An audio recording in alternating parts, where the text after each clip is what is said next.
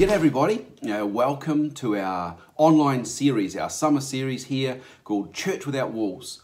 This is message number 4 that we've done in online messages to spur you into a new frame, a new paradigm, a new mindset, and a whole lot of new behaviours for some of you. Church Without Walls is really helping us to shift how we operate in order that we would not be the church in a building, but we'd be the church in the community, that we would be looking outward, that would be demonstrating love, that we would be living out our faith in a dynamic way and in a different way. You know, many years ago, a friend said to me, he says, sometimes church just involves us coming together. We sit in the pew and we look at the back of the head of the person in front of us and we listen to one person talking. And after about 90 minutes, we go home, and that's church. And it shocked me. It caused me to rethink, and I suppose I'm challenged by what church looks like and how we should be church. And so today I want to share this message with you. In the first half of it, let's call the title, What Does Love Look Like? Because we are called to love. And I'm going to take you through a parable you're going to find in Luke 10. So jump across there in your Bibles right now, turn your page to that, or if you've got more than one screen, swipe across to Luke chapter 10, the parable of the Good Samaritan. What I want to do at the beginning is I want to look at it. I want us to understand why Jesus told the story. But then in the latter part of the message, I want to flip it or twist it. I want to shake it up, and I really want it to be relevant to us and now in this season, and yeah, let's just see where that goes. So let's get together, Luke chapter 10, and Jesus is chatting and he's wandering, and he's just in Luke 10 he sends out the 72 disciples, and they see miracles, and they see demons flee at the name of Jesus Christ, and Jesus himself rejoices in the Spirit, the word says. And he says, I saw Satan fall like lightning. That's awesome. That's a great ministry trip right there. And they gathered around, and then it says this in verse 25. So if you're making notes or you want to start the reading of the passage, then read from Luke 10 verse 25. A certain lawyer stood up and tested him, saying, Teacher, what shall I do to inherit eternal life? Now, who is this guy? He's a teacher, he's a lawyer. He's not standing in a court representing a defendant or prosecuting. He's a student of the law, which is the books of Moses, the first 5 books of our Bible. And he's studied them and he's recognized as an expert. And it says he tested Jesus, saying, Teacher, what shall I do to inherit eternal life? Right up in here, we've got a whole motive that we've got to look at. This guy is not wanting to say, Teacher, would you help me? He's saying, I want to prove you wrong. And it's just a total upset. But Jesus just answers his question every time. Jesus answers his question with a question. Twice he does this. He says, what should I do to inherit eternal life? And then Jesus says, well, what's written in the law? What is your reading of it? And what he's saying to this man is, what do you think? What do you think you know? And he says, wow. He quotes scripture, and he says, you shall love the Lord your God with all your heart, with all your mind, with all your strength. That's from Deuteronomy chapter 6. And you should love the Lord your God with all your strength and with all your mind, and you should love your neighbor as yourself. And Jesus says to him, you have answered rightly. Good one. Now, you do this and you will live. And the man, still not getting what he wanted, asks the second question, and he says, well, who's my neighbor? And to answer that question, Jesus tells the parable of the Good Samaritan, that we know as the parable of the Good Samaritan. A certain man went down from Jerusalem to Jericho and fell among thieves who stripped him of his clothing, wounded him, departed him, leaving him half dead. They didn't know if he was alive or dead. They left him on the side of the road. In the story, we also read that a priest came by, and when he saw him, he passed across on the other side of the road. In verse 32, likewise, a Levite, so remember, a Levite is of the tribe of Levi. They're set apart as assistants in the temple to minister before God. A Levite, when he arrived at the place, came and looked and passed by on the other side also. But then it says this, a certain Samaritan, as he journeyed, when he saw him, he had compassion. So right up front, we've got contrast. Jesus is giving contrast. It's the contrast of the Jewish people who understand God's law. You must love God with all your heart, with all your soul, with all your mind, and you should love your neighbor as yourself. The Jews knew this. They could recite it. He's contrasting the Jews with Samaritans. Samaritans, the despised ones, the half-breeds, the ones that are over there that we don't associate with. The Samaritans that are not pure, and therefore we can't be like them. There's a distaste amongst the Jews for the Samaritans. And Jesus uses a Samaritan as a character. And he says, this man had compassion. Well, right up front, what I can see, I'll get into the action that the Samaritan took in a minute, but right up front, what I can see is this contrast, the Jews and the Samaritans. And Jesus saying, look, love doesn't look like necessarily what you think it looks like, what you've been trained to think, because you can know something and not do it. Really what I think he's saying in regards to the priest, in regards to the Levite, both of whom were recognized leaders in God's church, the temple, inaction is the absence of love. Cross the road, avoid the person that needs you. Your action or inaction in serving, therefore your choice, demonstrates your heart. Inaction in that situation is the absence of love. The Samaritan man, though, he was moved by compassion, and therefore you have to say, in the context of the question the man asked, what must I do to inherit eternal life? What must I do to live in the fullness of your joy forevermore? Love your neighbor. And the Samaritan man, you have to say, therefore, is the one in the story who Jesus is highlighting, who would receive eternal life. Well, we've got to now put ourselves in the story. What would we do? Now I'm going to show you what the Samaritan did. I've just got, well, actually a list of 10 things. I want to run through them, but I want to run through them so that you have no excuse, so you can't say you don't know what to do. But then I want to flip it. So let's do this first. What does love look like? Look at the story, follow along, and you're going to see what love looks like. So a certain Samaritan, as he journeyed where he was, and when he saw him, he had compassion on him. Here's the first thing. He saw him. How many times have you walked past someone that's got need and didn't even notice or disregarded them? I saw them. I noticed them. I had a reason to look out for them. You know, I'm challenged by this because, man, I'm so busy. I run between appointments. I drive quickly to the next place I've got to be. And I sometimes see things and I wonder what I should do about it. And often I keep driving. The first thing the Samaritan did is he saw him. The second thing is we notice he had compassion on him. Compassion is an emotion, but it's emotion that compels us to act.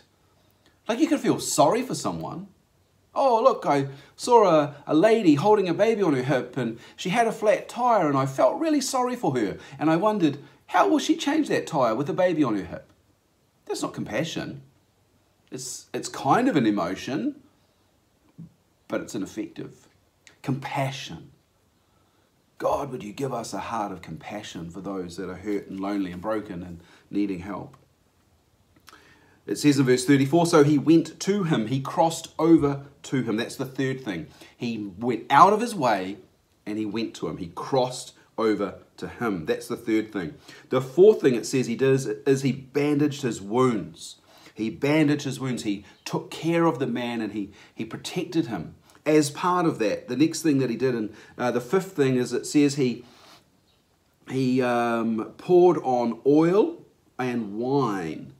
Now, in those days, this is part of the bandaging process. So he's probably cleansing them with oil. He's disinfecting it with wine to keep it clean. And then he's protecting it with bandages.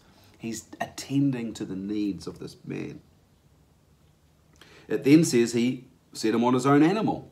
So this man got himself off his transport, his donkey, and he put the man on his donkey. The Samaritan man got off the donkey and put the injured man on. He provided a way for transport. He provided an ease. He enabled this man to get out of danger. He enabled him to be transported to a place of safety. That's the sixth thing. The seventh thing is this. He brought him to an inn. Well, what's that? It's a place of shelter. It's a place of safety. It's a place for sleep and rest and care. He made available a place of safety. That's the seventh thing he did. And then it says, the end of verse 34, and took care of him. He probably sat by his bed. He probably checked his fever. He probably checked his wounds to make sure they were cleansed. He took care of him. He was attentive to him. On the next day, when he departed, he took 2 denarii and gave them to the innkeeper. 2 days' wages. Let's just put that into today's terms. Like 2 coins, whatever. No. Imagine you have a job in New Zealand and you earn $1,000 a week. This is 2 days' wages. So if you're earning $1,000 a week, that's $400 you would give the innkeeper and say, look, this is for the man. This is for the guy who needs a safe place to shelter and recover. $400. And lastly, he makes a pledge. He says to him, take care of him, and whatever more you spend, when I come again, I will repay you. He made a pledge, a commitment, ongoing support. He wasn't just, hey, I hope you're okay, I'm out of here. No, he followed up. He was attentive and he was responsive to the circumstance. He wanted to see this man be healed. The Samaritan man had compassion, and it was compassion that compelled him to act. Jesus said, who is the neighbor among these 3? Who is the neighbor to him who fell among the thieves? Now, there's only one answer. The lawyer said, he who showed mercy on him. And Jesus said to him, now go and do likewise. I wonder who you would be in that story. Which one of those 3 would you be? The priest, hurrying about business. The Levite, wanting to stay clean. The Samaritan, who had compassion and was compelled to act. What does love look like?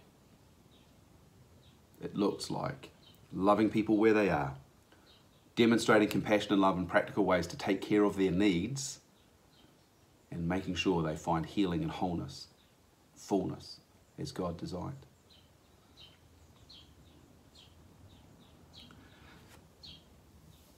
In our series, Church Without Walls, we've ended up looking at these messages that compel us to shift our thinking, to have an understanding that God has got more for us than attending a church meeting, clapping and feeling good. What compelled me to go on this journey, and I'm hopeful that many of you have done the activities and stretched yourself and challenged yourself and studied the devotionals to find in the scriptures what God would say to you. I hope you've done that. But I was stirred for us to really come to Jesus and ask a question. And this is where I want to flip this story and let's put ourselves into it. What if we came to Jesus, just like this guy? The lawyer came to Jesus and says, teacher, what shall I do? What if we, as the church, we came to Jesus and we said, Jesus, what does church look like? And what if Jesus said to us, what does the Bible say? And we would look at the scriptures and, like, to be honest, we'd probably argue about it because there's so many different versions and translations and perspectives. We come back to Jesus and we've wrestled with it and we've looked at the scriptures and we're not sure really, but we think we've got the best we can bring. We say, Jesus, we think church looks like we need to love God and we need to love others. And Jesus says, yeah, guys, you got it. You got it. That's awesome. Now, why don't you do that? And we're like, but Jesus, what does love look like? And he starts with a story. He says, a certain man went down from Jerusalem to Jericho and fell among thieves who stripped him of his clothing, wounded him, departed, leaving him half dead. The story's the same. What is it that we need to hear Jesus say? And are we willing to hear it?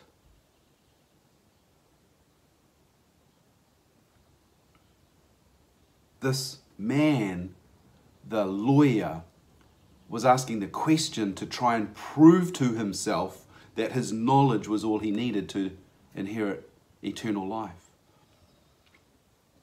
Are we coming to Jesus? This has challenged me this morning. Are we coming to Jesus and asking him a question, what does church look like?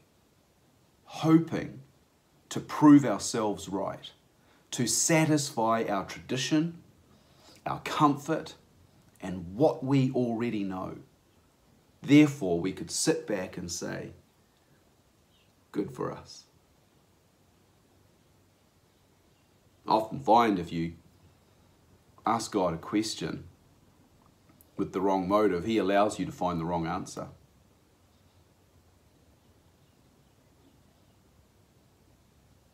But when we really ask with the true intent to have Jesus Christ reveal the truth to us, we find that revelation, the revelation that leads us to God's truth. God's truth that leads us to shift our paradigms, our belief structure, and our methodology in order that we would love God and love others. Jesus prayed for us. And he was in the garden and he knows that the hour has come for his sacrifice. And it pained him. He bore the sins of the world and the weight of what he had to carry in order that we might find salvation today. And in this prayer, he prays for us.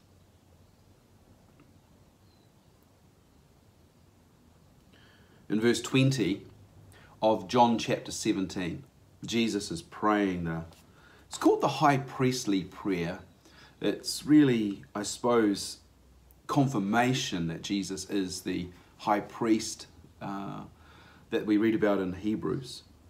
There's nothing higher than his sacrifice and indeed his love demonstrated through this prayer. It's beautiful. Read the whole chapter. But today I want to look at verse 20 of John 17. Jesus says, I do not pray for these ones alone. And he's meaning his disciples because he's just prayed for them. I do not pray for these alone, but also for those who will believe in me through their word. So we believe in Jesus through the testimony of his disciples, through the scriptures. That they, so that we, and so he's praying for us, that they would be one. As you, Father, in me, and I in you, that they may also be one in us, that the world may believe that you sent me. Jesus desires for us to come together, to be built together, established, as I shared in the last message, established together as living stones into the dwelling place of God, that people would see that and glorify God in heaven. Here he says, may they believe in me, may they be one in us, that the world may believe you sent me. Our unity, our attitude, the way we live is the message of Jesus Christ. As we bring this message to a close, my prayer for you is that you would go to Jesus and you'd ask him, Jesus, what does love look like for me to live as one with your church? How, Jesus, would I be united in faith and solidarity and commitment and covenant and unity? Jesus, would you help us to learn what love looks like? And in learning what love looks like, Jesus, would you help us to learn what it means to be the church? The church that the town notices because the love of God is evident. The church that sees the glory of God through the way we act, the way we live, the way we love, the way we serve. I'm praying that prayer. And if you pray that prayer, and when we get together, if we pray that prayer together, I have the highest confidence that Jesus will come and bring the revelation we need in order to lead us into the future. He's called us to be the church that we would let our light shine before all men, that they would see our good deeds, that they would see our love and glorify our Father in heaven. May God richly bless you as you go on this journey, and I look forward to being with you soon as we gather together and lift up the name of Jesus Christ over our town. God bless you all.